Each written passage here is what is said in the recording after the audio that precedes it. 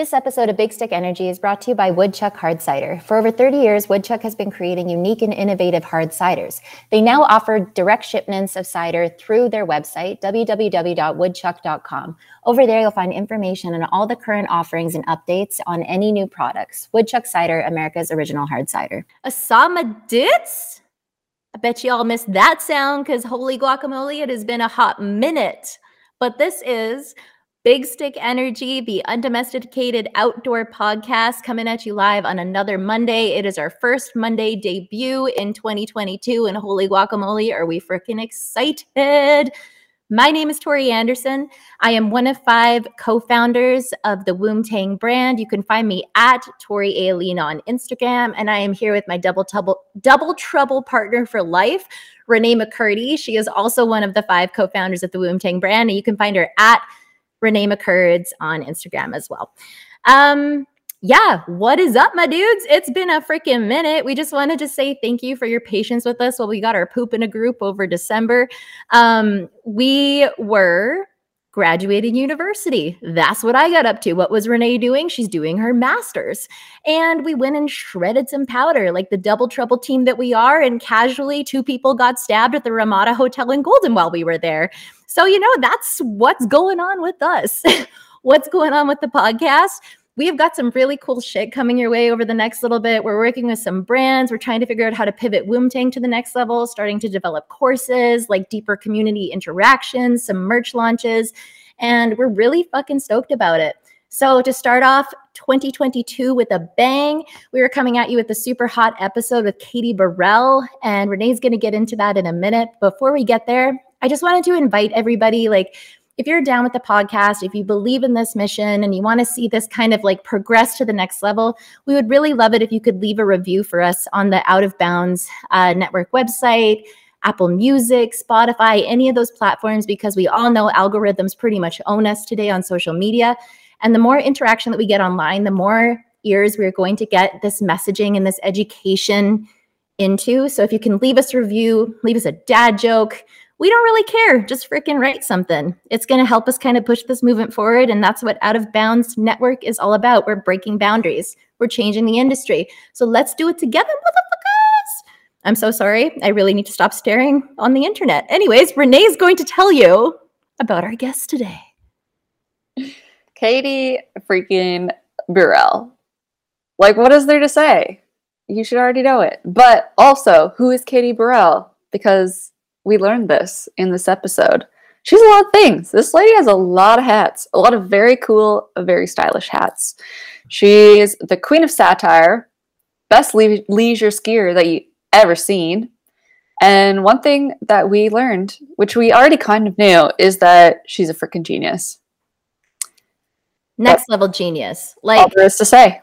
Low-key role model after this episode, and was actually a huge inspiration in us developing the Woomtang brand. Everything that she's done, and it is so cool to see who the woman is behind the lens, because she is genuinely one of the most hardworking and, I don't know, I guess super intelligent. She's just a fucking genius. And Katie's probably going to listen to this and be like, oh, shucks. She's going to get all weird. It's going to be all cute and stuff, but it's fine. Who is Katie Burrell with Katie Burrell? This is another Katie Burrell. Say it again, Katie Burrell. Maybe someone needs to make a song about this. Anyways, this is our first episode in 2022. Thank you for coming back and joining us today. And yeah, we hope you enjoy it. Another episode of Big Stick Energy dropping in 3, 2, 1. Okay, so first of all, we were kind of talking about it briefly before we started recording, but you mentioned that we're trying to do Woomtang and activism and everything through a comedic lens. And we just have to say that you've been a huge inspiration for that, because the way that you tackle some of these topics is priceless. All of your my boyfriend's teaching me how to mountain bike videos. I lived that this summer. I was I identify so hard. These are my internal thoughts, but Katie is just putting them onto the internet for me to watch. It was a wild experience, posting the first one and it just going the way it went. We were just kind of looking at each other oh, I guess this is not just me, just the comments, the DMs, the new followers, everything was just, it was overwhelmingly, yeah, it was hilarious for my team because we were is this funny? You know what I Is mean? it? Are people gonna get this? And like Live Cycling, the brand that we were working with, who are amazing. They were a little hesitant and a little nervous about some of it because they're they're so pro like creating a space for women to do sport and bike and be in there, and it, like they don't want anyone to feel made fun of, they don't want anyone to feel left out, they don't want to feel anyone excluded, they don't want to be regressive female stereotyping, like just so much thought into all of this stuff. And we were like, you can kind of get away with it with comedy, plus I'll be the scapegoat and you guys don't have to be. Like, let's just try with the first one. And we made the decision to not even launch the first one on their channel at first. Like, we're just going to see it on what happened on mine. And it went, and people were going nuts for it because no one was offended. I think there was one person that reached out to me that was offended, and we can talk about that if we want to, because it's kind of interesting. But there was literally, everyone was just like, "Thank you, yes, okay, we're laughing about this, great." I'm like, at the end of the day, you're literally riding a bicycle in the woods, so let's not take it so seriously, you know? Yeah. Well, like one thing, like a key brand attribute that we wanted to have with Woomtang is like a lot of women's focused initiatives or groups are very like stereotypical feminine, or they're almost too wholesome. It's like you want to see a little bit of sass. You want to see like a little bit of like personality coming through, like that satire aspect. And like there's no right or wrong way to express femininity and your sexuality. And it's like, why are these things automatically seen as like negatives, or they're like hyper focused on? It's just like, I don't know. It's a funny experience. And I feel like Yeah. girls also don't give themselves the space to like react authentically. Like it's what you see in your videos. Like that was, I remember there was a point where I was biking uphill with my boyfriend and I was like, I actually hate going uphill. Like I Yeah. hate ski touring. He was like, well, I guess we're not going to be spending that much time together this winter. And I was like, excuse me? And it was Yeah. just like this whole fight.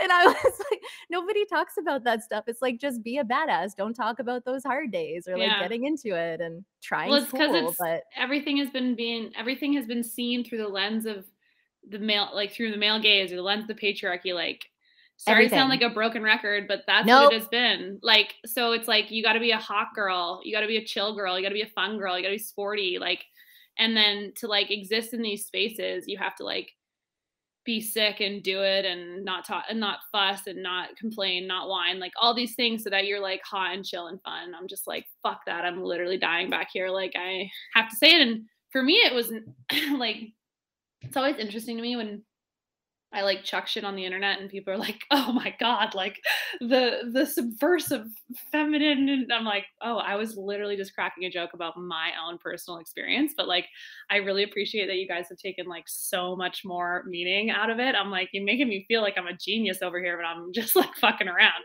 you know? But anyway, You I are feel a like, genius. but I feel You like are.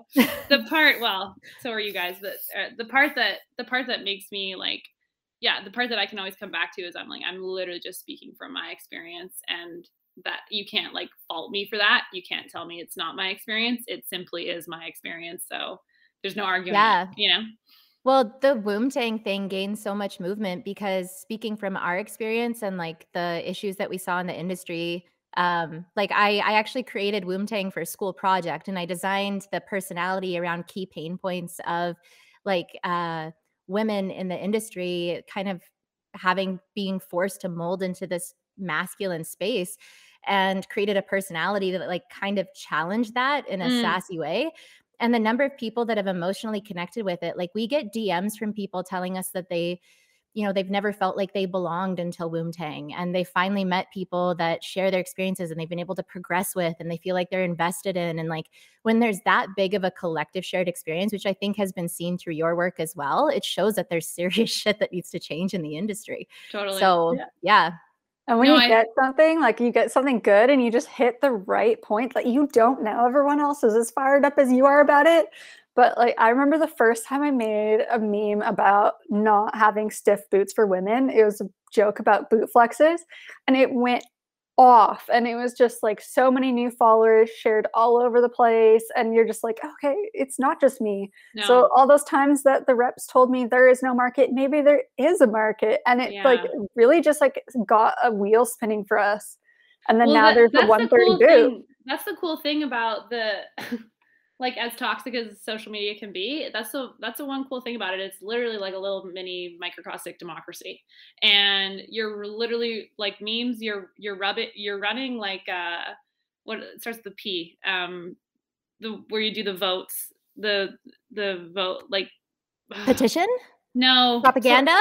sort of, but I can't think of the exact term right now where it's like you run a vote where A there's poll. like a poll. No, it's a more Oh, technical term where you're running a referendum and you're like, you have this or you have that. It didn't start with a P. That doesn't start with a P. How It's a referendum where I they're wish like that I could read Katie Burrell's mind, but I cannot. it's an R. That's not a P. I was missing the little kickstand.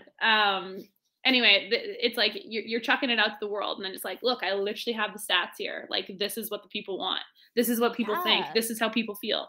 The numbers don't lie. The comments don't lie. The message, you know what I mean? So I think it's sweet in that sense where you can actually, we've seen lots of cool stuff. I mean, I think about Christina Lusenberger and Ian McIntosh and Nick McNutt a few years ago with the Peeps Beacon or I guess last year or 2 years ago, I can't remember, but the Peeps Beacon scenario and how that went. It's like things actually can come from the ground up if there's enough of there's a critical mass around it, you know? Yeah. It's Those really memes powerful. went off too. yeah. We actually talked about this in our episode with Jay from Jay Skis, because he's like old school ski dude, doesn't really understand like this whole social media I guess like community that's shifting for change. Like he was so shocked that people were posting all over the internet about that whole pro-choice debacle that happened. He was like, I guess that's just the culture today. Like people just take to the internet. And we just explained it to him in terms of like protests. Like protests used to happen in person, right? It's like a community coming together, but like the share of information, the speed of it, and like the breadth of it through social media leads to significant change. And that's why we've seen massive waves with Woomtang. And we've had like high level conversations with different businesses. And like our next kind of pivot for Woomtang is to keep developing the community, but also create like a consultation service where we can test recommendations, where I use my education to help them innovate to make their business more inclusive with the community that we've created. So it's changing. So cool.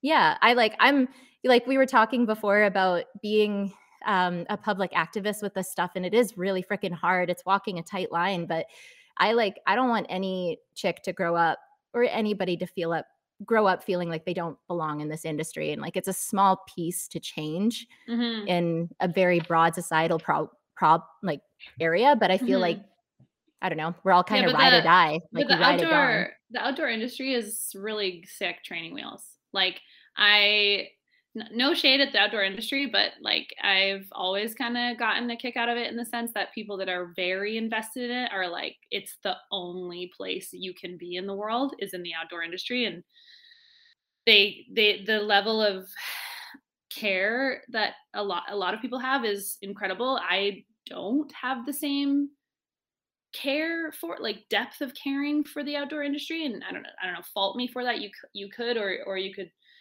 not, I don't know. Like, I don't know if that makes me a bad person. I'm like, I simply just don't care that much about it. Like, I think it's an incredible place. I think it's great. I think going outside is great. I think sports are lots of fun. I think people that I've met doing all this stuff is awesome. I think the opportunities are amazing, and we're super privileged to be able to have this stuff. But this outdoor industry stuff, sometimes I'm like, can we just take a step back? And so for you guys, I look at it and I'm like, this is a training wheels scenario. You look at skiing, you look at biking, you look at outdoor activities, you look at an imbalance, you see that, you understand what the new model is that you can take, and then you can take it and you can apply that framework elsewhere. Because it's a small industry ultimately. Basically everyone knows everyone. So it's like, how big can it be if pretty much everyone knows everyone? You know what I mean? Like, but there's like tons of other even bigger industries in the world that have similar or different imbalances, and the model that you're creating to shift that can be reapplied over and over. So it's really neat work that you guys are doing. I just wanted to say. Thank you. Yeah, that means a lot. I actually did it the opposite. I studied like systemic oppression on a much broader level. So understanding like all of the systems and injustices that are woven into society, understanding like the patterns, cause and effect, looking at it through multiple different lenses, whether it's economic, social, legal, like resource based. And I actually use that to create the system to change the ski industry. Which is, yeah, it was kind of like a reverse application, because my entire life, like the more that I noticed these patterns, the more research that I did, the more upset I got, because I felt like I couldn't do anything. And I felt like I was constantly ramming my head against a wall when I'd get into conversations with people, and I would notice the words that they used, the narratives that they were sharing, and also their previous experiences, and how it upheld these harmful narratives and systems in society. But when I would point it out to them, they would get really upset. So that's where the idea to tackle it through humor came in, because it's approachable, right? And it's for like, sure. Yeah, Nobody but likes to be told anything, basically. no, they don't. But if you can use humor as a way to get around to it, it's much more effective. And we're trying to remain like, we really don't want to do this cancel culture thing, because ultimately we can't move forward if we don't do it together. We need everybody to see it together. So yeah, but it's a small slice that we can change, but I feel like it's going to make a really big impact in other people's lives, and getting results, like you said, means that it can be applicable elsewhere. So yeah. Yeah, when I say like applicable elsewhere, I just mean like the outdoor industry isn't necessarily the be all end all of your life's work, you know, doing this stuff. Oh, definitely not. Yeah. I like going to university, I was like, I want to work in the outdoor industry. And now I'm like, oh dang, I'm actually interested in a lot more than that. But here we are. It just worked out. Yeah. We skipped over some stuff. Yes, we did. We haven't even like properly introduced you. Yeah. I don't think Katie Burrell needs an introduction, but like,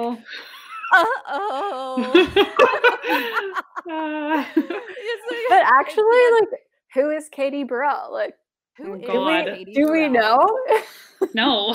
Well, if you know, please let me know, because I would love to know. It is a question I ask myself regularly. Is that a real question? Do I have to answer that? I'm like, I mean, maybe just like anybody who just, usually we do like an introduce yourself. If someone happens to live under a rock in the ski and bike industry and hasn't seen one of your fire hilarious videos. You guys are so nice. Well, it's a funny question, because I was in Mexico on a holiday recently with my friend, and we just met some people at the hotel bar, and they were like, well, what do you do? I was like, what am I going to tell these people that I do for a living? Like, they're like, one guy was like a software tech developer for like sorghum and fields. The other was like a personal trainer. The other was like just jobs you can like conceptualize. I was like, I'm an actor. That's like what I said. I just didn't know how else to explain it to adults in society. Could you like blanket as comedian?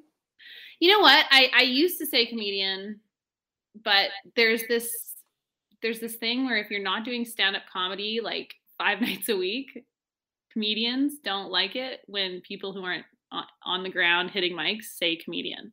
So really? I remember learning that a while ago. And if I'm not doing stand-up regularly anymore, I don't say I'm a comedian, because I'm like not grinding on the mic circuit at the moment. And I don't know if I will again for a long time, maybe ever. Hard to say. But so I don't say comedian necessarily. I think other people would describe me as a comedian, because they're like, you've done stand-up, you're a stand-up comedian, like you're a comedian. For me, I'm like, lately, actually, I've been working with an embodiment coach, and she said, just you're you. Like I'm just me. I'm just being me, and I'm a creative person. So the different ways I'm feeling like I need to express at certain times in my life are how I'm showing up at that time. And I'm constantly trying to evolve. I get bored really easily. I hate repeating jokes, but I also love to entertain. So I'm like, fine, I'll do more toxic girlfriend videos because I love making people laugh. You know, social media content is one part of what I do, and then I have a whole other project, projects I'm working on. I'm working on a feature film at the moment that we're shooting in Tahoe this year. I'm actually just allowed to start talking about it publicly now because deals are signed, producers are hired, casting is happening. Locations are getting locked in. I've been working on a screenplay for the last year with my writing partner, Andrew, in LA. And screenplay is finally locked, is the shooting script. And then we work with a lot of brands in marketing as well. So there's a lot of different moving parts right now for me and my team. But it's a very exciting time. And I think I'm probably undergoing a little bit of an identity evolution as well. So I have a hard time saying what I do. Like, I'm a director, I'm a writer, I'm an actor, I'm a comedian, I'm a social media content creator, I'm an influencer, I'm a public speaker, you know what I mean? Like, I'm a host. Like, there's lots of different things I've done and I'm doing, but I don't know what you say when it's like, well, in this moment in time, I am currently working on, you know what I mean? It's always like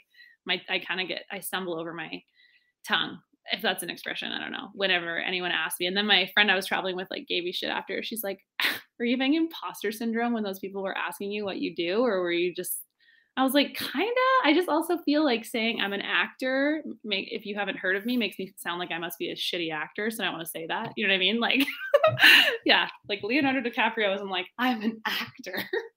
So, He's like, I'm Leonardo DiCaprio. so I was like, I'm a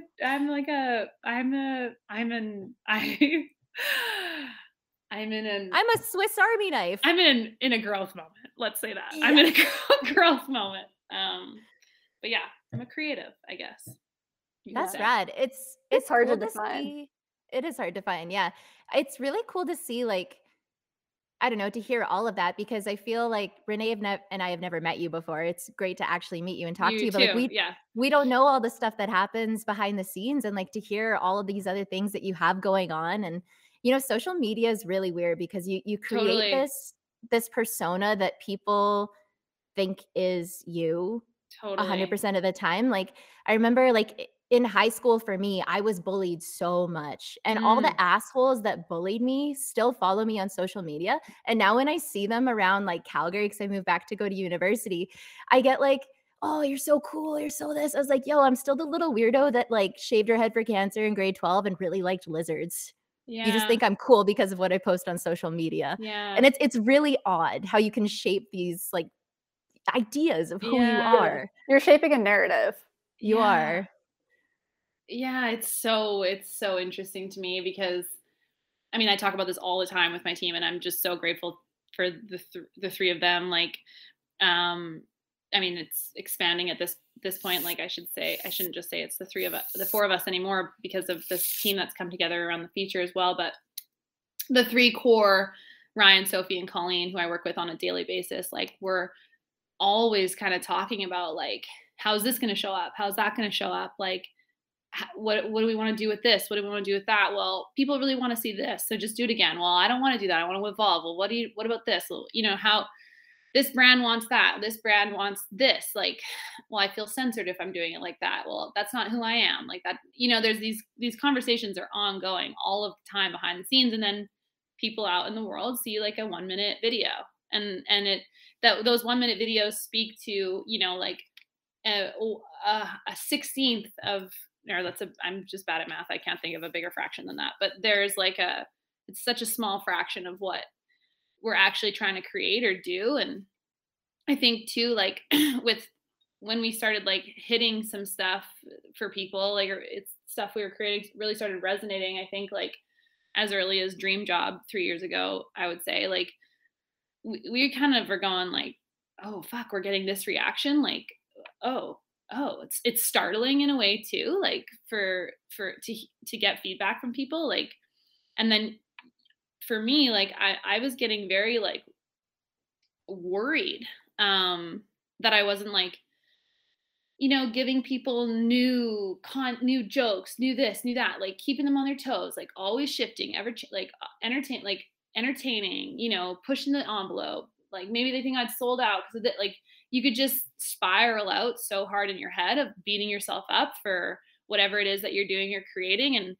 I actually just took social media off of my phone for the last like 2 weeks, and because my I was just so burnt out, frankly, like in all areas of my life. And it was like I was down in Tahoe for a location scout for this movie, and which is a rom-com set in the ski industry, sidebar.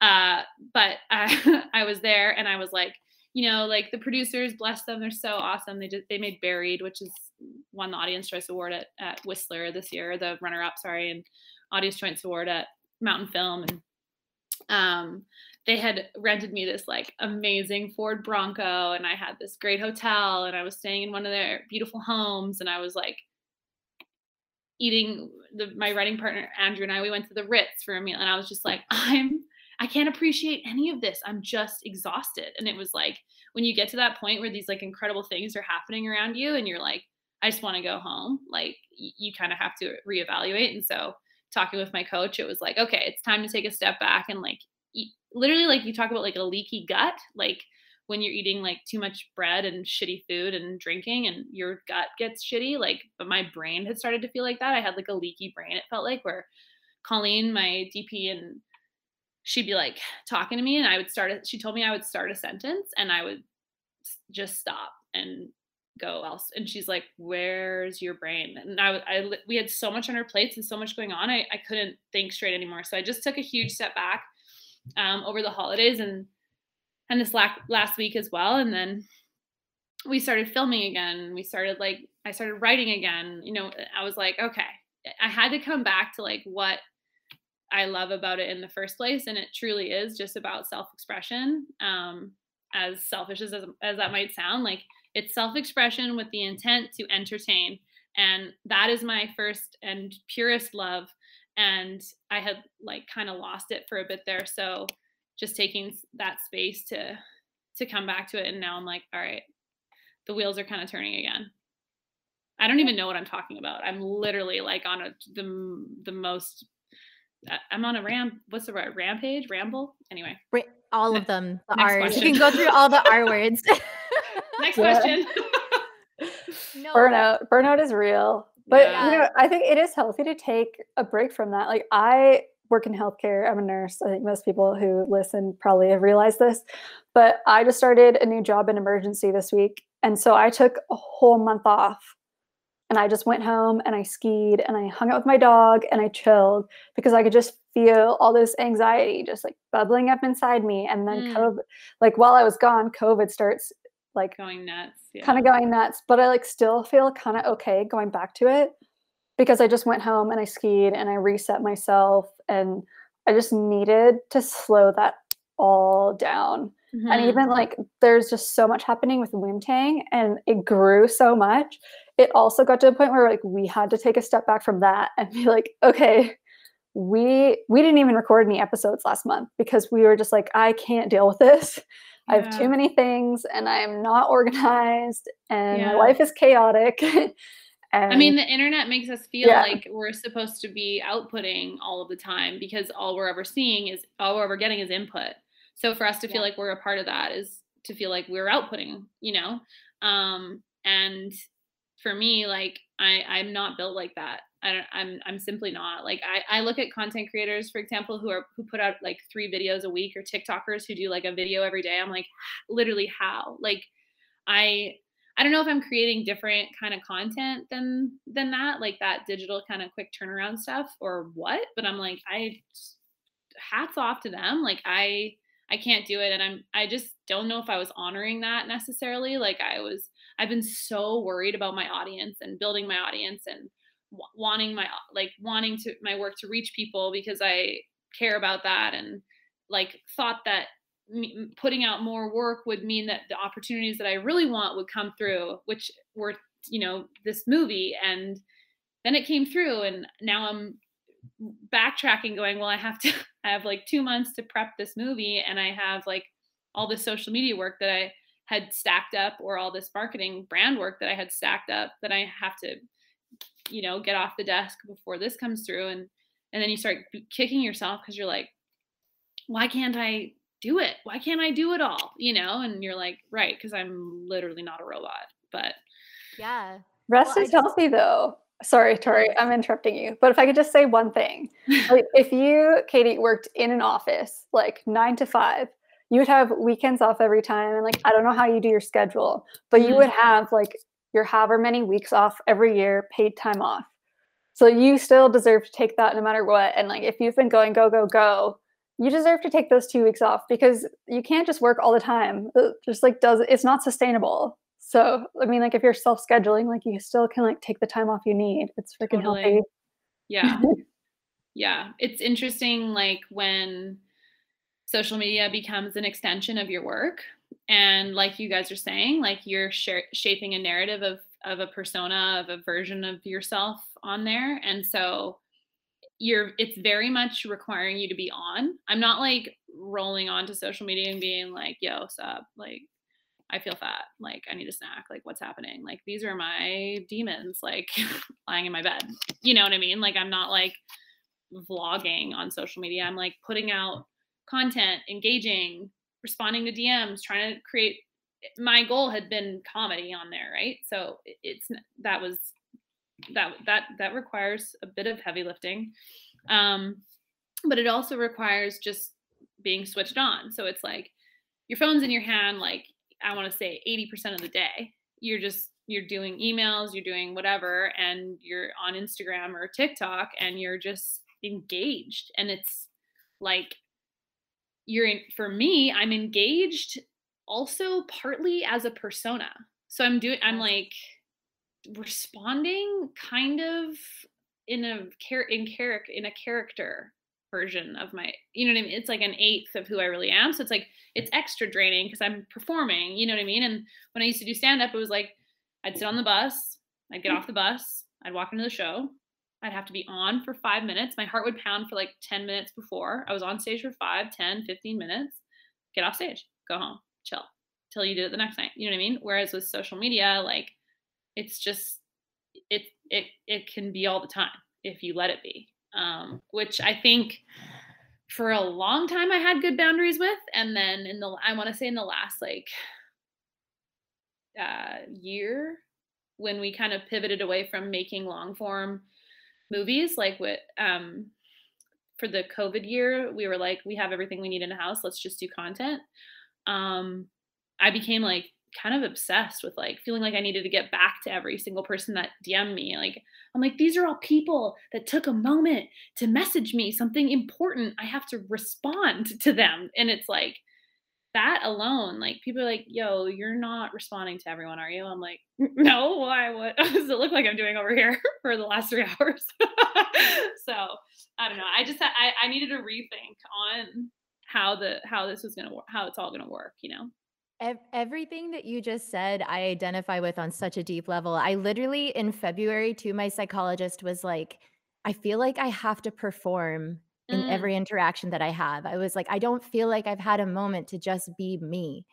And I don't even know what me is anymore because there's like CEO Tori, who's articulate and educated and is business strategy focused. There's like skiing Tori. There's like dealing with brands Tori. There's school Tori. There's like, I was like, and also I think honestly, the pandemic has influenced it a lot because we haven't been able to socialize with people in person, which creates this immediacy for replying and interaction online. Right. Everybody knows you're there, so they expect it at the drop of a hat. And it just like... And we probably expect it of ourselves to a degree as well. We do, 100%. And when you are like, I have a degree, I actually just finished university this December. Whoop, whoop, I'm almost 30, but Congrats. We did it. Thank you. But wait, where was I going with that? You have a degree in...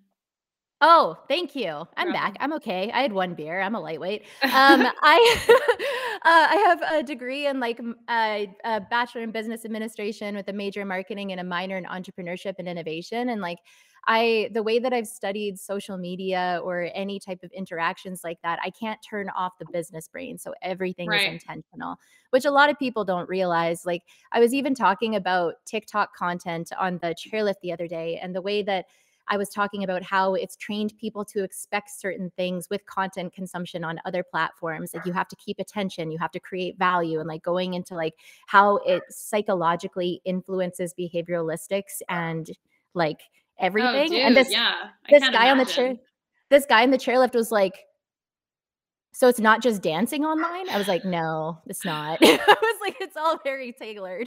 Oh, It I'm was like, it could like seriously, I mean, think about just the psychology of trying to go viral.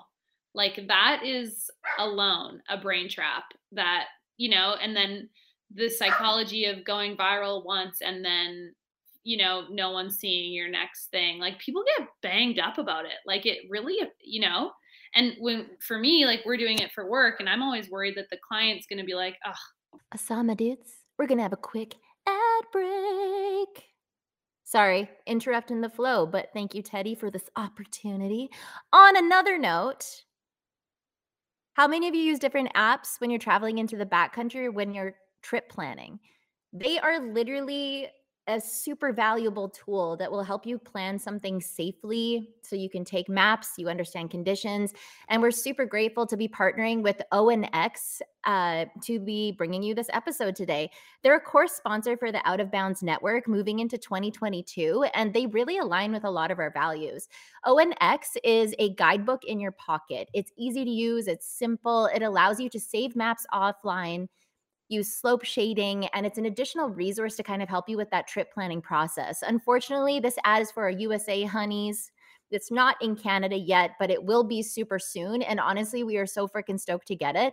You can go check them out at www.onxmaps.com and you can use Out of Bounds, OUTOFBOUNDS, no spaces, to get 20% off premium subscription. We can't wait to try this in Canada when it does get here, but they're working with multiple different tech software companies to bring you a fully inclusive data experience to help make that backcountry planning a little bit safer. And we all love it when a chick pops out in the backcountry with her own tech and software to make sure that she is playing safe and kind of leading the crew, because that's the vibe that we want to support. So go check them out today, www.onxmaps.com. And you can also check them out and download the app to your site and get 20% off with the code we mentioned previously. Play safe, my dudes. Get after it.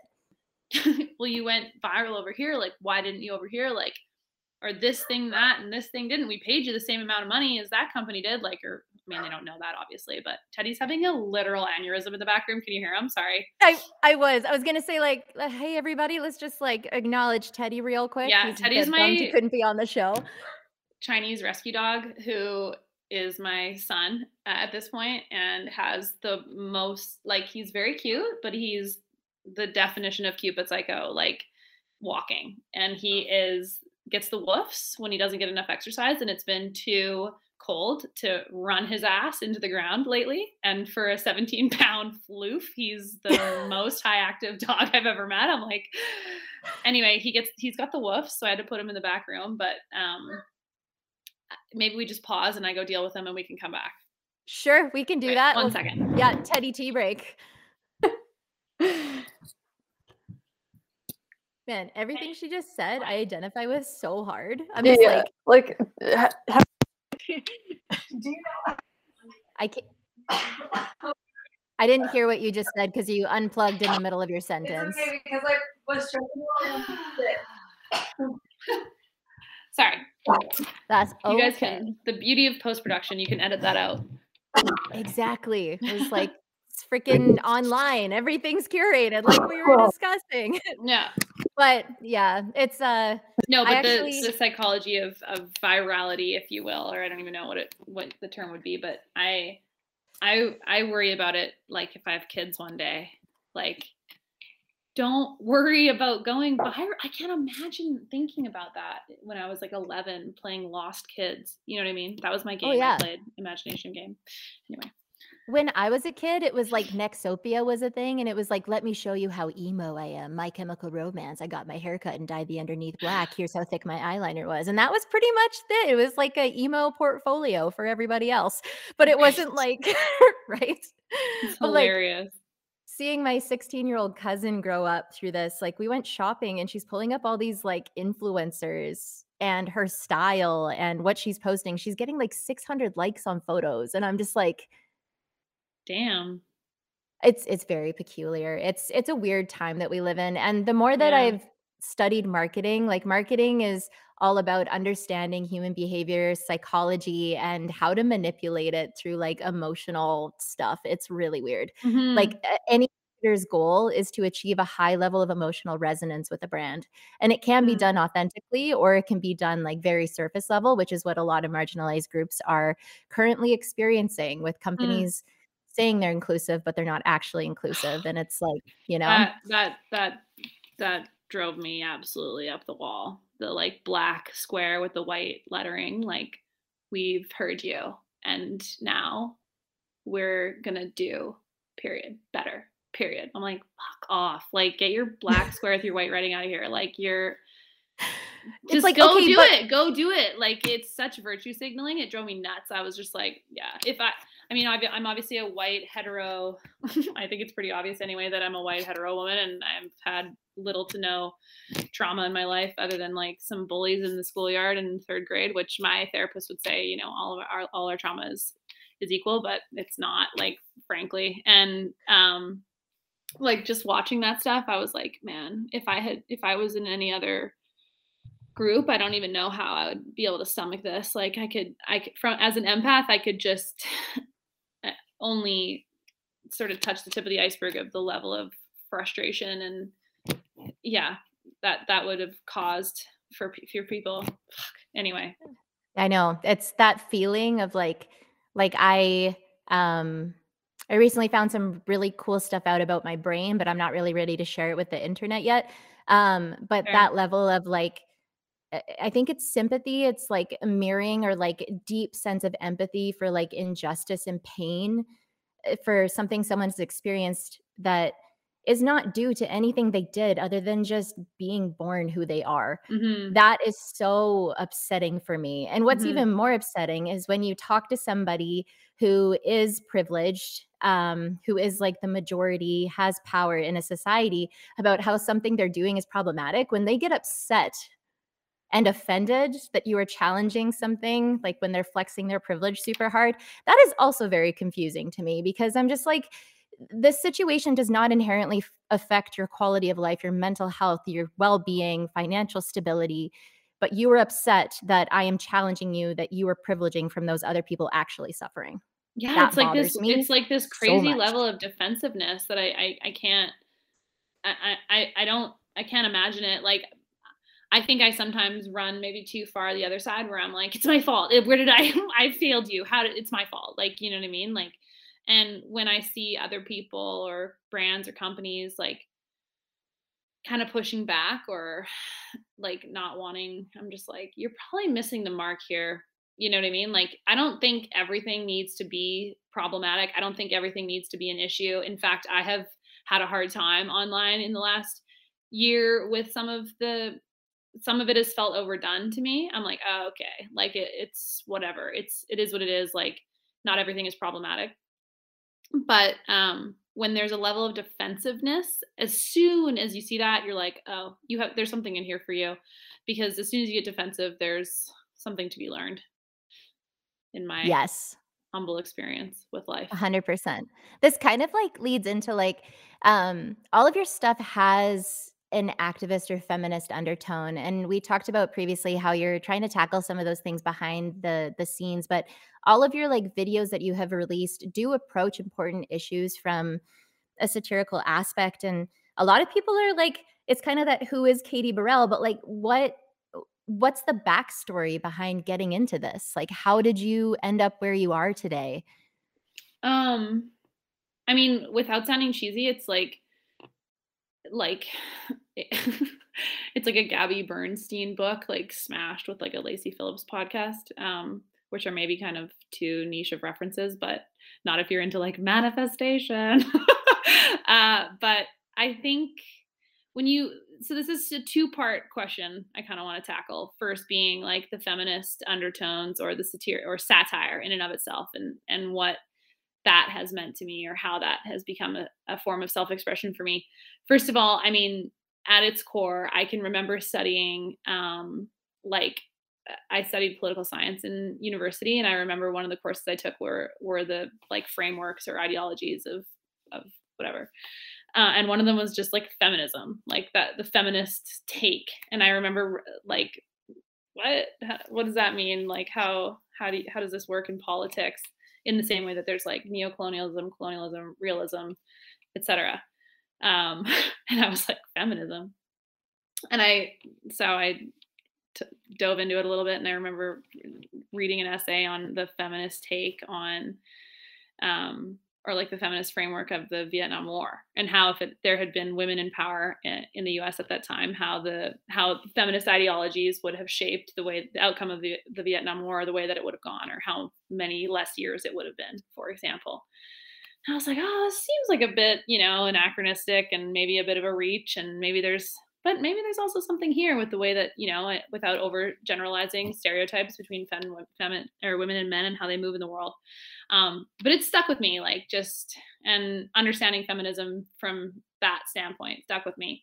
And I've had many a conversation in the last, 15 years of my life about what feminism means to different people. And I think there are still people out there that don't understand that it doesn't mean hating men or tearing men down or bringing men down. It doesn't mean that at all. And it doesn't even necessarily mean,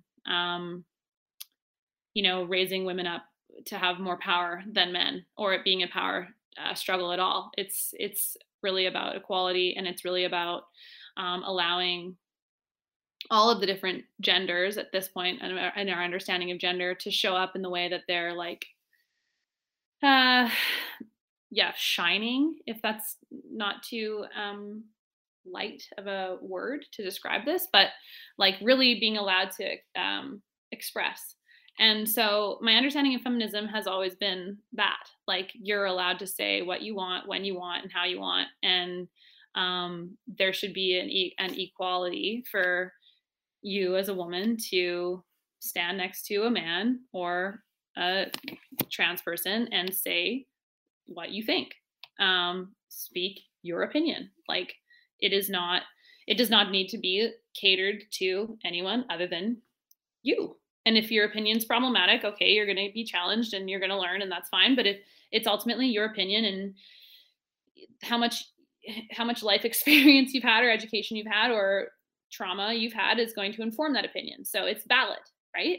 That is my understanding of it. So when I started doing comedy, it was from that. And I've made so many mistakes, and some of the jokes I did even like 5 years ago in stand up, I'm like, Jesus, I probably wouldn't do that one anymore, just because of what we've learned and how we've evolved collectively. And but for me, like, the satire is my absolute hands down favorite kind of comedy, because it's taking the truth and mirroring it back to people, with using yourself, or in my case, using myself as the scapegoat. And so you're not necessarily pointing fingers at anyone. It's not mockery. It's not, goofy, over the top. Well, it's over the top sometimes, but it's not, it's not intended to be malicious or cutting in any way. It's simply mirroring. But it can be offensive. I mean, I love the story of Stephen Leacock, who's a Canadian literature writer, and he grew up in a small town in Manitoba, and he wrote the first piece of what is considered the first official piece of Canadian satire literature, Sunshine Sketches of a Small Town. And after he wrote it and the town got a hold of it, like, oh my God, Stephen's been published. He's a big, famous, fancy writer. There's a building at McGill, the university I went to, named after him. And he was basically, once the town got a hold of this book, we're like, wait, this person sounds a little bit like me, and this person sounds a little bit like him, and wait, he's making fun of us. And really what satire does is just pokes at the idiocies of daily life and how seriously we take ourselves and take the situations we find ourselves in, and it just sort of makes light of it without being cruel. That's what I love about satire. And so when I started doing content, like, I just was like, let me just use me, my experience, and we'll do it satirically so that it's, I'm not pointing fingers at anyone. And I mean, it hasn't been without, hiccups. Like we made influencer, I think 4 years ago, and someone created a Instagram account that was like, I think the handle was like Katie Burrell is a bully. It was like straight up that on the nose. And I was like, am I? I'm sorry. Can we just go back to that? What? Yeah. It had 0 followers and it was following 0 people, but it would comment on all things that we posted. Just the handle alone was like, okay, we got the message. Like, should I start another handle that is satire? Look it up, or I don't know. Anyway, but yeah, it was like I've tried to make myself the butt of the joke for the most of the stuff I've done, so that I can't be accused of making fun of other people. But we're all so similar at our core that if it's resonating with you, you know, it's probably like you're having a similar experience to I am in the world, or something about my comedy is something about your experience is aligning. So therefore, you know what I mean? But I just think that sending, like, I've thought a lot about like how I'm going to show up in this lifetime. Like, what am I going to do with my life and my voice and brain, and go, like, what am I going to do with it all? And it's like, well, I'm frankly not going to be an activist. Frankly, I'm not. I'm not going to be the CEO of a brand.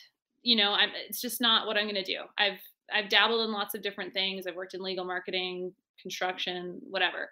I'm like, I'm going to make people laugh at things in life so that we can evolve and move forward from things that have caused us pain. Maybe, hopefully I could maybe do that for 1 to 5 people in my lifetime. I'd feel like, okay, great, I've contributed positively somehow. So for me, I'm like, the content is satirical in nature, it is feminist in nature, but it also can be misinterpreted. I know that it can be misconstrued. I am aware of that. It can be taken the wrong way. That's fine. Ultimately, my intentions are relatively pure, and I'm ultimately speaking from my own experience. So that maybe answers the first part of your question, like why I choose and have chosen satirical feminist nature. But I also feel like I'm not going to do jokes about being a man in society, because, you know, how the hell am I supposed to speak to that?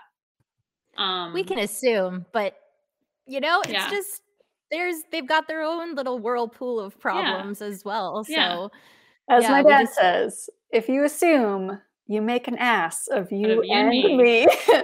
one of my favorite quotes. I think I used that in a Dad breakup one jokes. time. Great.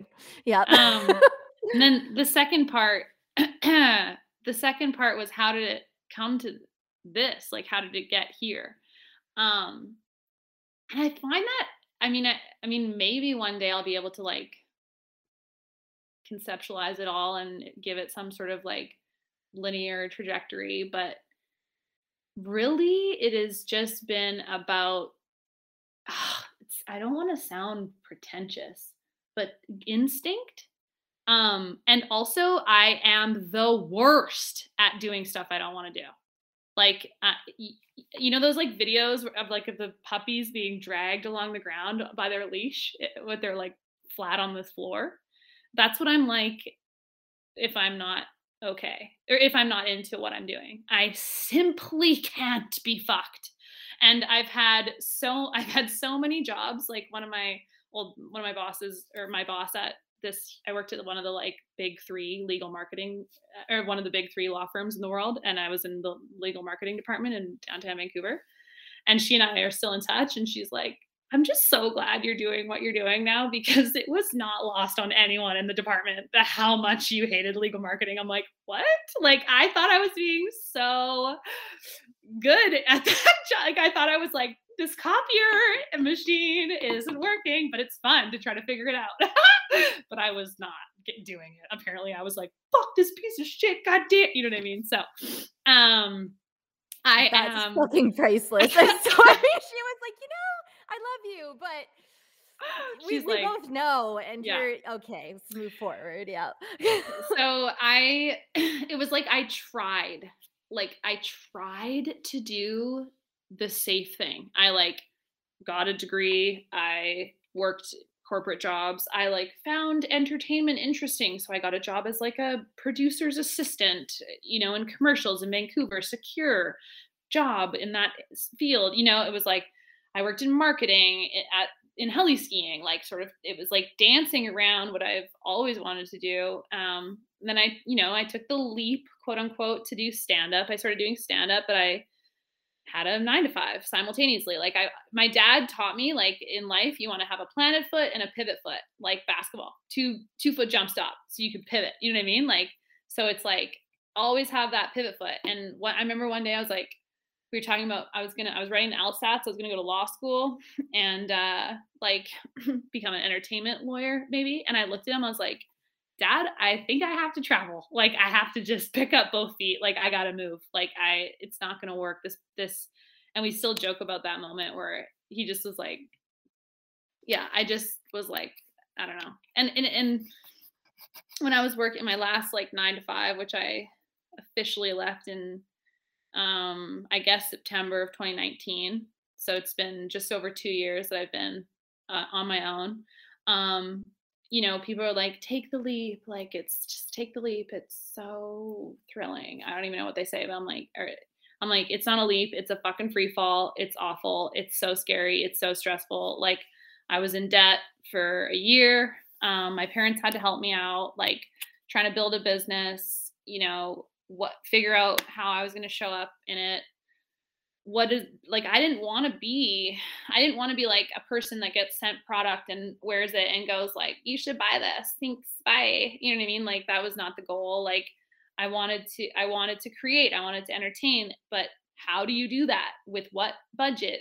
For who? In what capacity? With who? How? Where? You know what I mean? Like, there were all these major questions, and I kind of got pushed into the first kind of jump because I did a semester at UCLA in screenwriting. And then I came home and we made Dream Job, and I had a 9 to 5, and I was like managing 2 jobs basically, like with the screenwriting degree I was doing, as well as the full-time job at Mica. God bless them for letting me be who I am. They were like, we support you, which is super cool. And we've been able to work together since. But, and then Dream Job kind of took off sort of unexpectedly. And this world tour, literally, like, it just like came out of nowhere. And I was like, I remember going to my boss at Mica and being like, there's like a world tour for this like 15-minute thing we made. Like, I don't know what to do. She was like, you need to go on it.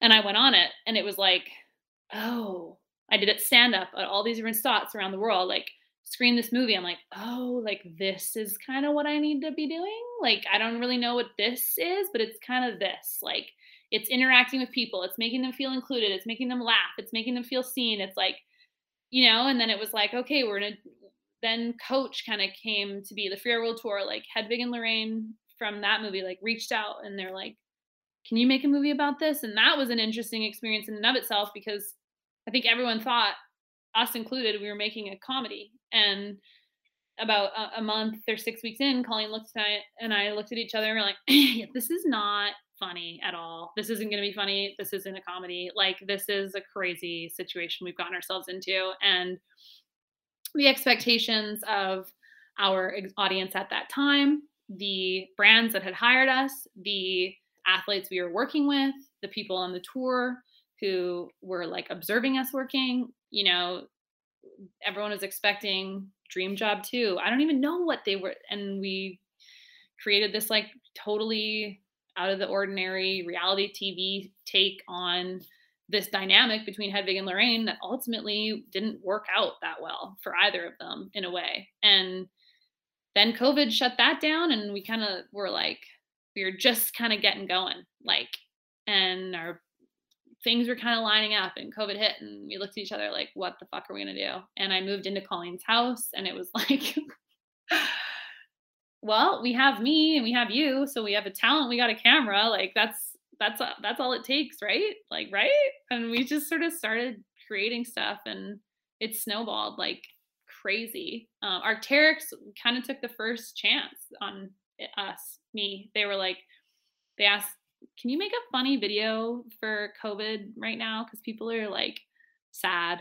And we did. And then other brands saw it, and then other brands saw it, and then other brands, and then it was all of a sudden like next thing you know, it's like I have 6 ski suits and 2 bikes and this, and people want me to create in their products. And it's turned into what it's turned into. And now I'm getting the opportunity to make a feature length film. So it's like there isn't really a formula. It's literally just like every day you show up and you don't give up, and you stick to you listen to your instincts, and you stick to your guns on stuff. Like when something feels off, you listen to it, you get it out of there. When something feels right, you keep it. If I don't put out stuff I don't think's funny, I'm like, if it doesn't work for me, it's not going out. We'll figure out a pivot with the brand. Like I've made my team reshoot stuff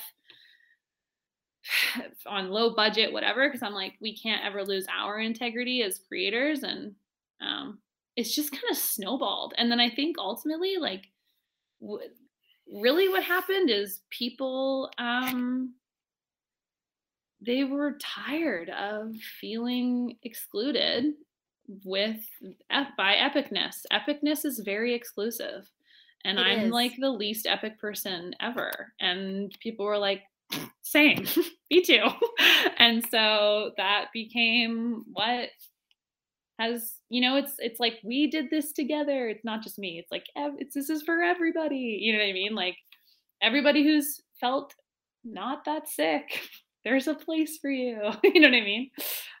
That's it though. Like that's totally it. Like you have created this idea of a leisure athlete, and it's like kind of a joke, but it's also like very real. Like people feel super seen by it because most people skiing out there that are buying skis are freaking leisure athletes. Like they're still there to have fun. It like the idea of like leisure athlete, it like, I don't know. I think it redefines what an athlete is in marketing and in social media and all this stuff. Kind of like, you don't have to get up at the crack of dawn to be a skier. Like you're posting your stories and people share all the time. Like they're hitting their first trail lift at 2 p.m. and it's like, congrats, you got out there. Like you're amazing. it just puts the power back in the hands of people that it wasn't in for a long time. I mean, it was like, I have all the respect in the world for professional athletes. I'm a personally huge fan of the 50 Project. I love Cody. I've worked with him on things. He's a friend. Like, I love watching those episodes. I'm like, but who's doing that with him? Like the one guy, Nick Russell, that goes out with him, and Bjarne, who's a insanely fit freak of nature. Like what they're pulling off is incredible. But I'm like, who can do it? Do you know what I mean? Like who can actually do that? And there's all this other stuff that's like, or Alex Honnold, for another great example. Do you know what I mean? It's like, who's at that level? Alex Honnold's at that level. Like no one else is at that level. That's why he is who he is, So it's like, I have all the fucking love and respect in the world for those people. But over here, it's like, people were feeling like shameful almost that they were like not that good. And I was like hearing it all the time. Like I coached for Leah Evans camp one time, never been asked back to coach again. Not sure why, but it was like I remember the girls just being like really embarrassed if they were like messing up.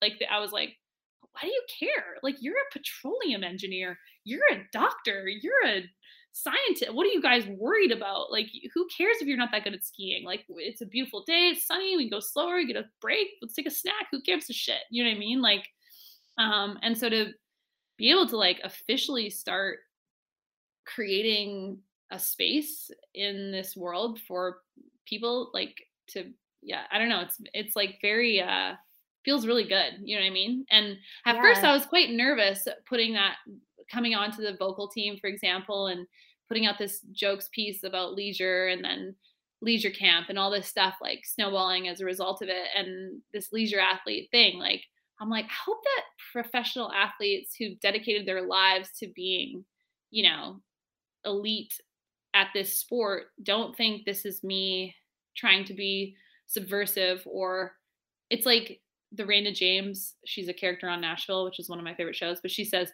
there's enough sunshine for all of us. I'm like, it's just shining some sun over here. It's not taking away from I don't want to take away from anyone else's sunshine. You know what I mean? Yeah. Well, like the whole thing that you said about like it's intuitive, I kind of call that like the entrepreneurial intuitive slap chop method. It's like, I'm just gonna freaking slap chop this shit. It's gonna go out. Does it vibe? It vibes. Do I think it's gonna vibe? I think it's gonna vibe. And then you just like launch, reevaluate, and pivot if you have to. And that's just like, it's just, Totally. yeah, it's what you do. But like with Woomtang in the beginning, the original concept was just to pass a class. That's all it was. Right. And then it snowballed into this massive thing. But at first, I was just sharing content from women who were getting regular content who were really, really good. And then the co-founders came on, like Chegg and Meg and Haley and Renee. And we started to notice this trend that there were girls messaging us who were like, how do I start a Woomtang? Like, how do I do this? How do I have this girl Right. crew? And we were like, okay. And then, you know, like we recognize that a lot of girl crews are, again, it's that exclusivity of Mhm. performance and being able to do a sport really, really well. And women are inherently terrified to take up space learning because we're taught that's not acceptable. So we created this narrative that trying is hot. And as we Mm. continued to push that narrative and we started to share content and really focused on like consumer generated content for inclusivity, we saw girls fucking blossom. Like they were Mhm. stoked. They were like, I don't care what the trolls are saying in the comments. I learned how to slide a box today and I've never been able to do that. And I just started skiing 2 years ago. It's like, Mhm. that is freaking sick. Like you Mhm. belong. And that's what's led to this high level of inclusivity. And like, I'm in Fernie right now. And on the chairlift a couple days ago, I met this girl that said directly to my face, she was like, I really love what you guys are doing because there's other brands like Rude Girls. Rude Girls is doing amazing things, but they're still focusing on those girls that are really, really good. Mm. And she was like, you've made us feel so included. It's just so included. And that's Yeah. all that anybody really wants. Well, And it's like you want the Rude Girls. You want. I would love watching the blondes, and I love yeah, hell watching yeah. the Pink World girls. Like everyone, like there's, it's sweet. It's so sick. Like seeing even just the other day, Michelle Parker like shared a girl that's like 14 shredding around Tahoe, and I'm like very fixated on Tahoe right now because I'm like, who can stunt ski for this movie? So I'm like creeping on all these people, but it's like that's all great, that's all awesome, but they're also like people like you. Renee is like a nurse that's like, yeah, I literally ski on my days off and I have like one every 3 weeks and I'm exhausted, so if I get there at 10 it's a win, if I get there at noon it's a win. And it's like you say, those are the people buying skis. Pro skiers get sent skis. I got sent way too many skis last year. I have way too many skis at the moment. If anyone needs skis, let me know. Like we got a couple extra. You know what I mean? It's like the people that are buying skis are the people who are the leisure skiers, and they just need to be celebrated as far as I'm concerned. it's also 99% of the industry. Totally. Like they support that 1% who are Yeah, getting the free yeah. skis. So it's like, why wouldn't you invest in them more? Yeah. And like a real example of increasing authentic like engagement with these audiences and actually giving back to them and increasing diversity, all that kind of stuff. Like when we were talking to Jay from Jay Skis, he gave us an example, and we've talked about it previously, where he was like, you know, you have like a chick and you have like a couple sitting on a couch and they're watching a ski movie. Like one of them's going to want to buy new skis and one of them isn't.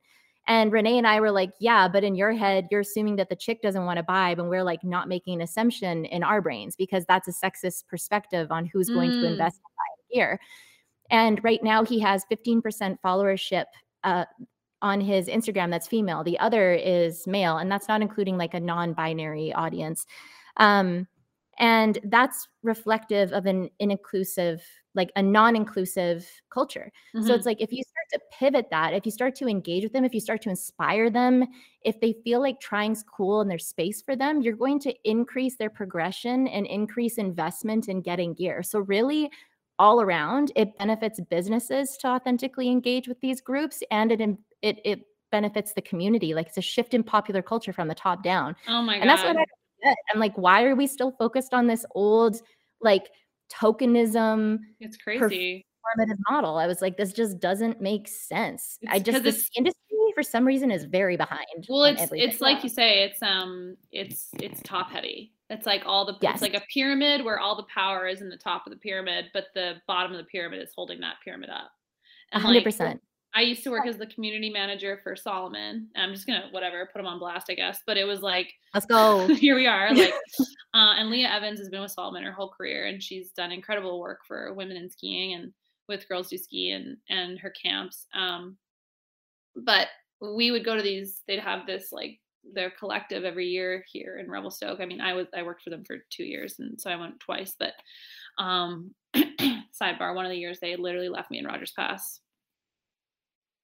because I was too slow for the pro team. So that's a fun story, and that's probably where my like leisure athlete like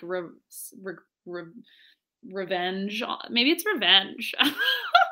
So this is where it actually started. That's where it actually started. They were so fast, and I had like old. The story's coming out. Ruben, Chris Rubens had given me like an old ski suit, so I'd be like in a Salomon ski suit. It was like huge on me. And it was like when he was like wearing really like baggy stuff, and it was like a men's suit, and it was a large, and I was just like drowning in it. And then there was like these skis, and they were like these really heavy bindings, and I had resort boots, and it was just a whole. And I got literally left, and then Leah and Chris waited at some point, and I was yelling. I'm like on the skin track, I was yelling, and I like bushwhacked out, and then I like saw them, and I just pointed my skis at them. I was so tired, and I like fell off a cliff on the way to them, and like rolled through some alders, and I like landed at Rubens's feet, and he looked at me and was like, "This is some Girls Do Ski shit." Like Leah was laughing, but it was a great moment. But then I think like after that, I was like, yeah, I was the community manager. I am definitely never going to be a pro skier, but also as if these guys just don't value my life enough because I'm not a professional going at warp speed that they're like, well, she's not fast. She must be a weak one. We can let her die. Like, no, I deserve to live. So I think maybe that's where this has all come from. I'm like, everyone deserves to live, basically, if you're ski touring in a group. But sidebar, where was I? Oh yeah, we were talking about female skis and yeah. So this whole thing with women's skis with Salomon, like Leah would be like, if I could just say like I run camps every year and like approximately 150 women like come through those camps, and literally all of them are skiing on skis that are too short for them. Like maybe we could talk about as a group like building some skis for women that are like appropriate lengths for women. And they'd be like, oh, women don't buy skis, like straight up, like in these meetings. She would just be like, okay, I'm just gonna sit in the corner for a sec. Like she'd do it every year where she'd like pipe up, and they would be like, we don't know about women's skis. And then they put out the Rockettes, which were rocker twos with pink top sheets. It was like amazing. Now, 6 years later, you're like, LOL, looking back at it. It's like, that's how much shit's changed, even in like 5 years. You know what I mean? From people being like, oh no, it's so men's ski with a pink top sheet. Like, that is a statement that just like, it really validates the whole concept of gendering skis because they're fucking skis. Realistically, it's a top sheet. There's a lot of gender neutral colors that are still sexy on each side of like those connotative applications of gender. But they're like, women don't buy skis, and that influences their product design and their product breadth and their offering. So it is gendered with the sole purpose of discrimination, which is wild. It is. Oh yeah. And it's like Tori was saying, like that conversation we had with Jay, as soon as we pointed out, we're like, well, actually, like in our brains, like we are not making that same association. It was like a light bulb went off for him where he just like realized, oh, wow, like I'm sexist. Right. We're Do like, you know that it's like, well, and like I honestly, like I don't want to hate on Jay. Like he is almost 50. He's like that stereotypical guy that is like running ski industry, and you know what, he's trying, and he's like really open to learning. He's growing. He just hired sole purpose of helping him create more of an equal kind of communications platform, which is something that we recommended. It's awesome. But just like not seeing that aspect of it. Yeah. But that's a key aspect of privilege, is not being able to see inequality. Well, that's just it. Absolutely. And that's why I said earlier, like when you see the defensiveness, I'm like, it's just privilege. You just don't see it. Like if you could give every person with privilege just a bit of empathy, even like that would help. Because it's like, you don't have to like see it, but you just have to assume that maybe this person is telling you something and they're not just full of shit. You know what I mean? Like, yeah. You want to know a really funny example? I think Womb Court got a DM from this guy who was like, oh my God, I didn't realize that women don't have ski boots over a 115 flex. How do you guys do that? He just like all of a sudden clued into his privilege in gear design. And it was just like he was absolutely bamboozled. But I will tell you one inspirational thing with Solomon, actually Cody Townsend, MVP. We really like Cody as well. We love Cody. I got What's not to love?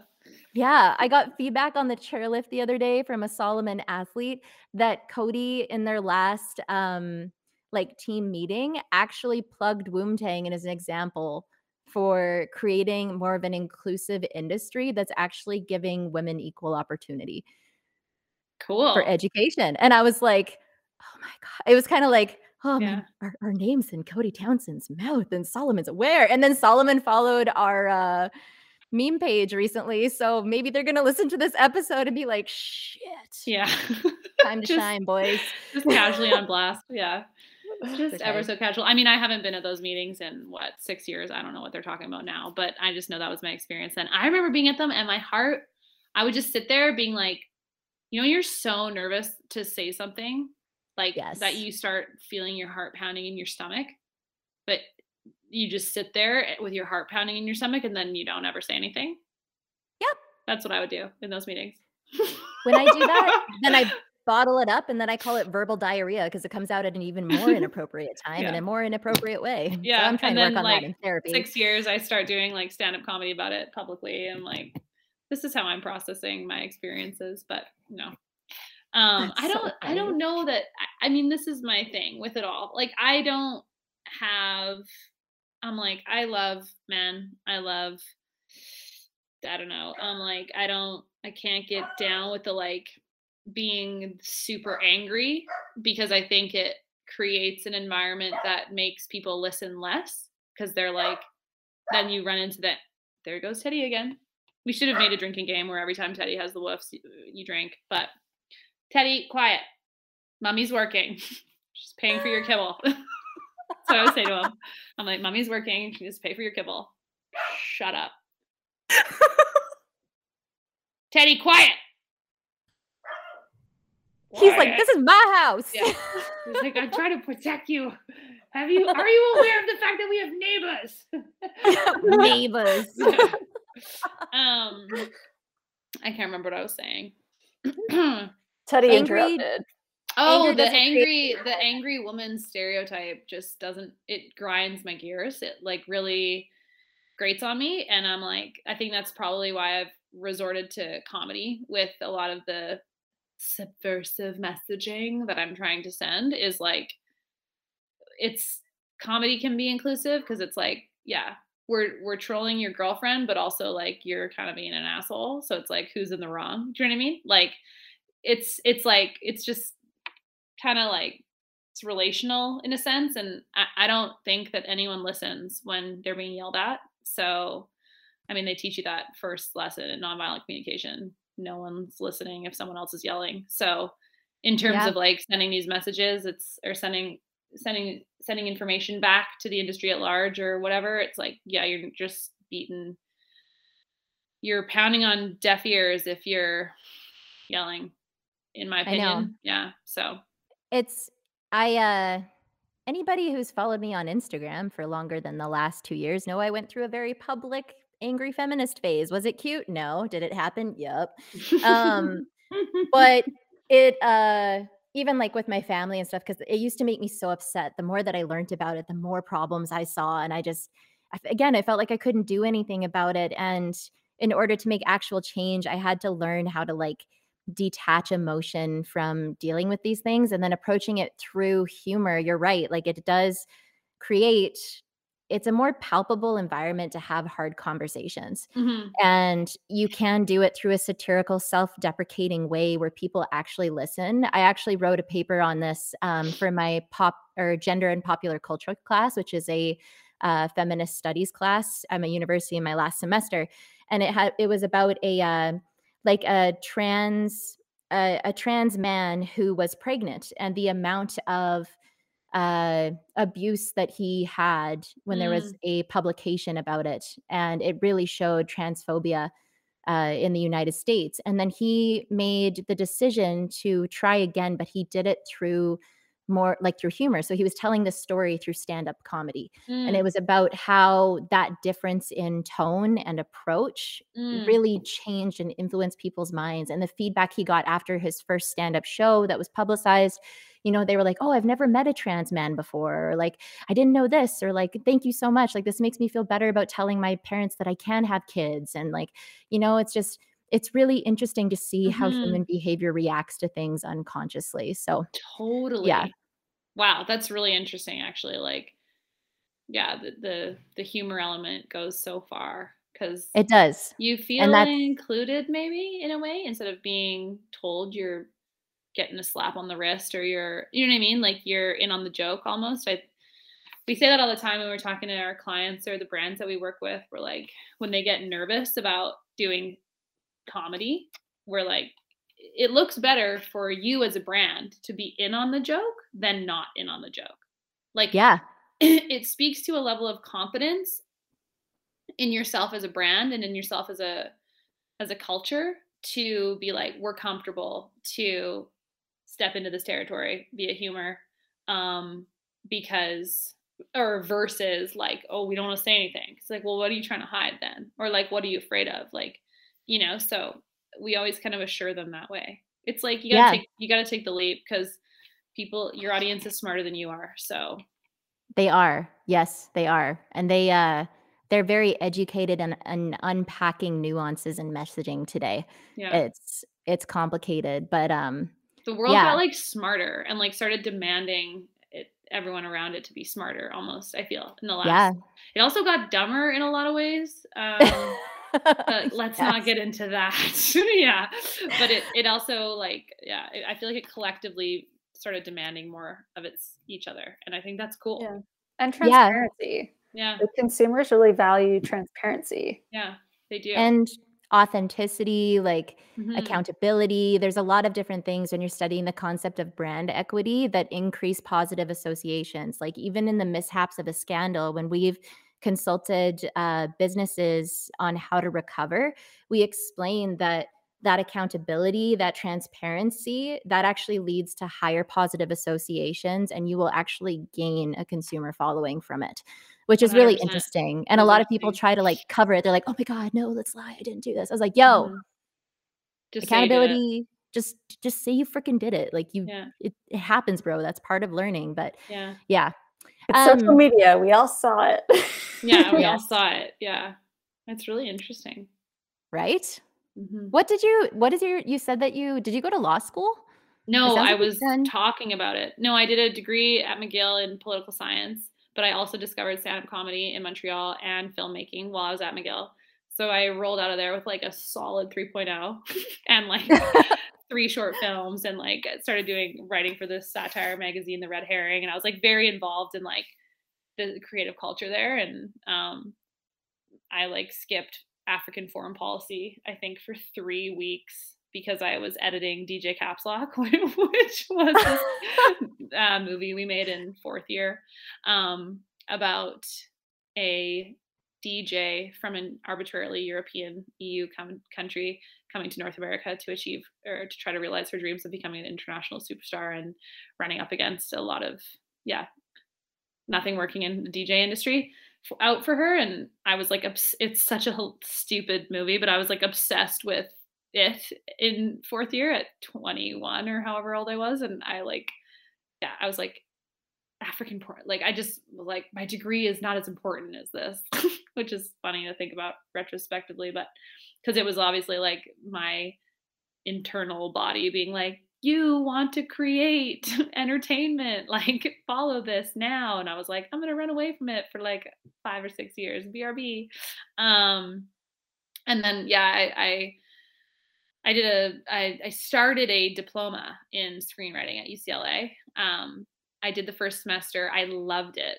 I was in LA. LA kicked my ass, but I had to move like 4 times in 3 months or 4 months. It was like absurd. And LA is a really, really hard city. Like, mm, especially because I was there on in like this weird visa scenario. And then I had to come back to Canada to do my job and do my second semester online. And then we made Dream Job. And Dream Job took off, and I didn't finish the diploma. I'm like a year done. I have a year to go, and I'm just working now. And then this is always like a story. I'm like, I'll reserve this for the wrap party of the movie that we're making in Tahoe. But when the producers reached out after they saw Dream Job and saw we were working on a new thing, they were like, we want to work with you. Like, have you got any screenplays in the works? And I was like, yeah, I have a degree in screenwriting from UCLA.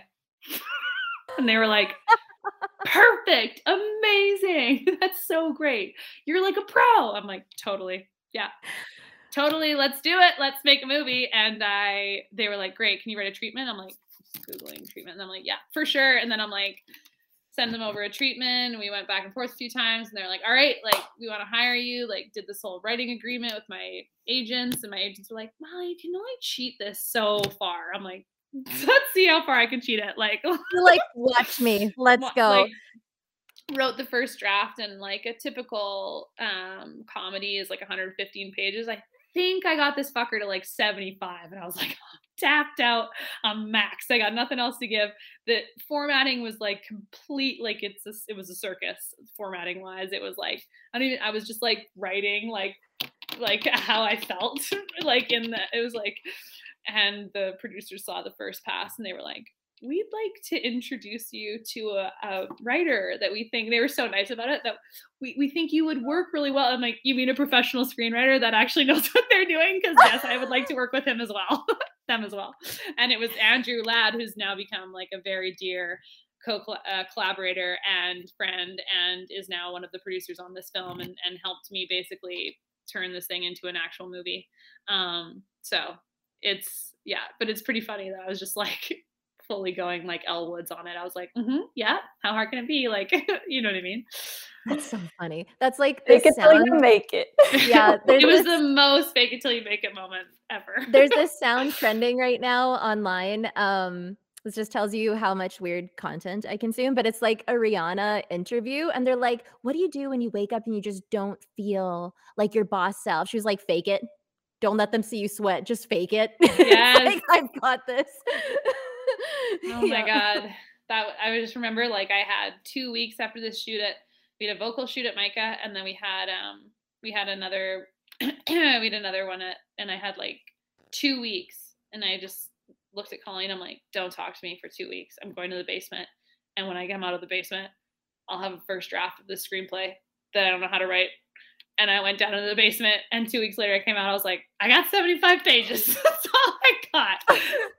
But it was enough. It was enough to reach that critical mass to move us into the next chapter. And here we are. Yeah. Yeah. Teamwork really makes the dream work. That is, yeah. Yep. Until you make it, teamwork makes the dream work. Age old. Yeah.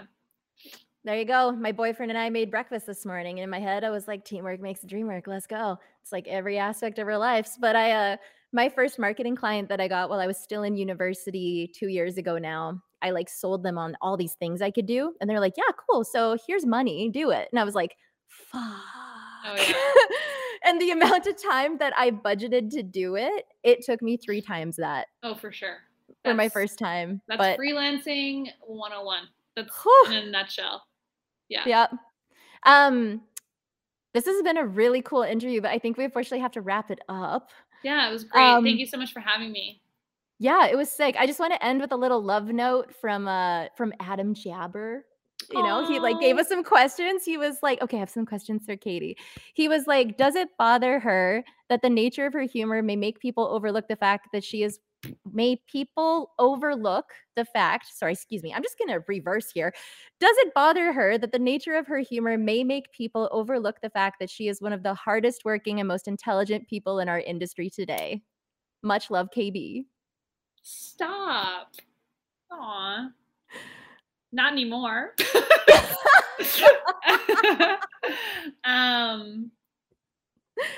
I mean, I think if anything, like the thing with putting work out during COVID online is I've just really missed live audiences. Like Coach screened at Banff and then at Whistler Film Fest, and I was on a panel there, and it was just so nice to like introduce the movie, hear people laughing, hear them gasp when head big crashes. Like, do you know what I mean? Like, just feel that energy. And I think if anything, like social media just and putting work out that way makes me feel misunderstood, not necessarily overlooked, just misunderstood from time to time. And that causes me, small to medium amounts of anxiety.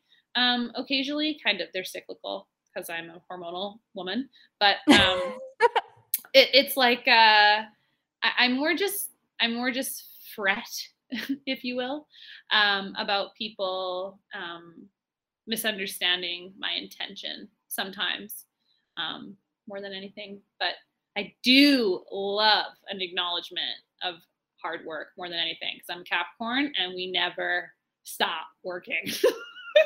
So, and Colleen is a Capricorn and we go hard in the paint like all the time. Like we are, what are the like dogs that like run and you have to like stop running your dog because they'll just run themselves to death. That's like what we are kind of times. And that's my own dog. Yeah, we're huskies. Like I really appreciate when people acknowledge the hard work, because I think sometimes part of showbiz is making things look easy, and there's so much not easy that goes into it. And 100%. I love a hard worker, and I love hearing that other people consider me a hard worker for some reason. That tickles me more than anything. Well, happy Wednesday, Adam thank you, Jabbers. Adam. Closing this off on a tickly note. What a beauty. What an absolute beauty that guy is. We love Adam Jabber. He's MVP. He's a good nugget, that one. So we would not be sitting here if Adam did not think that we should speak words on the internet. He's so cool that he encouraged you guys to do this and is like helping promote it and everything. I just love it. Yeah, it was weird. He was like, yeah, you say like things, like cool things. I was like, you sure about that? It was like, I think I just vomit everywhere verbally a lot. And he was just like, no, it's fine. I was like, okay, it's your funeral. Let's go. Yeah. But it's done well. So here we are. No, it's awesome. We love an ally moment like that. It's really cool. It is very cool. Well, I don't know if you want to like plug anything, if you want to like introduce your new project to like boost the hype a little bit, or we can just like cut it off cold turkey, but it's kind of your time to. Well, I want to boost Colleen Gentman, my DP editor. I want to boost Ryan Collins, my editor and photographer, and I want to boost Sophie Maltby, my assistant, my producer. She does everything. She's creative. Sophie's actually a genius. They all are. All three of them are. And I wouldn't be doing anything that I am doing if it were not for those three. So them for sure. I'd like also to shout out to Andrew, Jared, and Sig, who I'm working with out of Tahoe this winter and LA. And keep your ears peeled for some super exciting stuff coming down the pipe with Realization Films out of Tahoe this year. And thank you to everyone who messages me and who listens to this stuff. And I really appreciate my audience more than anything in the world. And sorry if I've not responded to your DMs at some point or email at some point. I truly value everyone that engages with everything that we're creating. So thank you. Preach. That was a good wrap up. Happy New Year's, everybody. Happy New Year's. Sorry we just like bounced for a month, but we're stoked to be back. And this was a banging first episode to start off what should be a really, hopefully better year. COVID, let's go. We got this. See ya. Teamwork makes the dream count. Or dream work. Sorry. I'm okay. Thanks, ladies. Different year, same bullshit. Yep. I just work here. It's fine. Okay.